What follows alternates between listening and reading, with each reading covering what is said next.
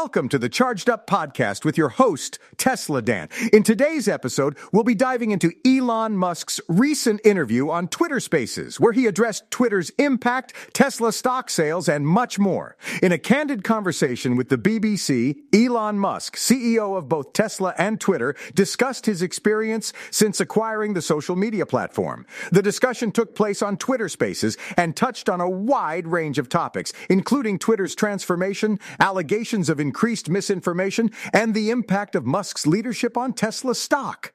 Elon Musk shared his vision for the future of Twitter, emphasizing transparency and user empowerment. He aims to create an environment where users have more control over their content and can better distinguish between real news and misinformation.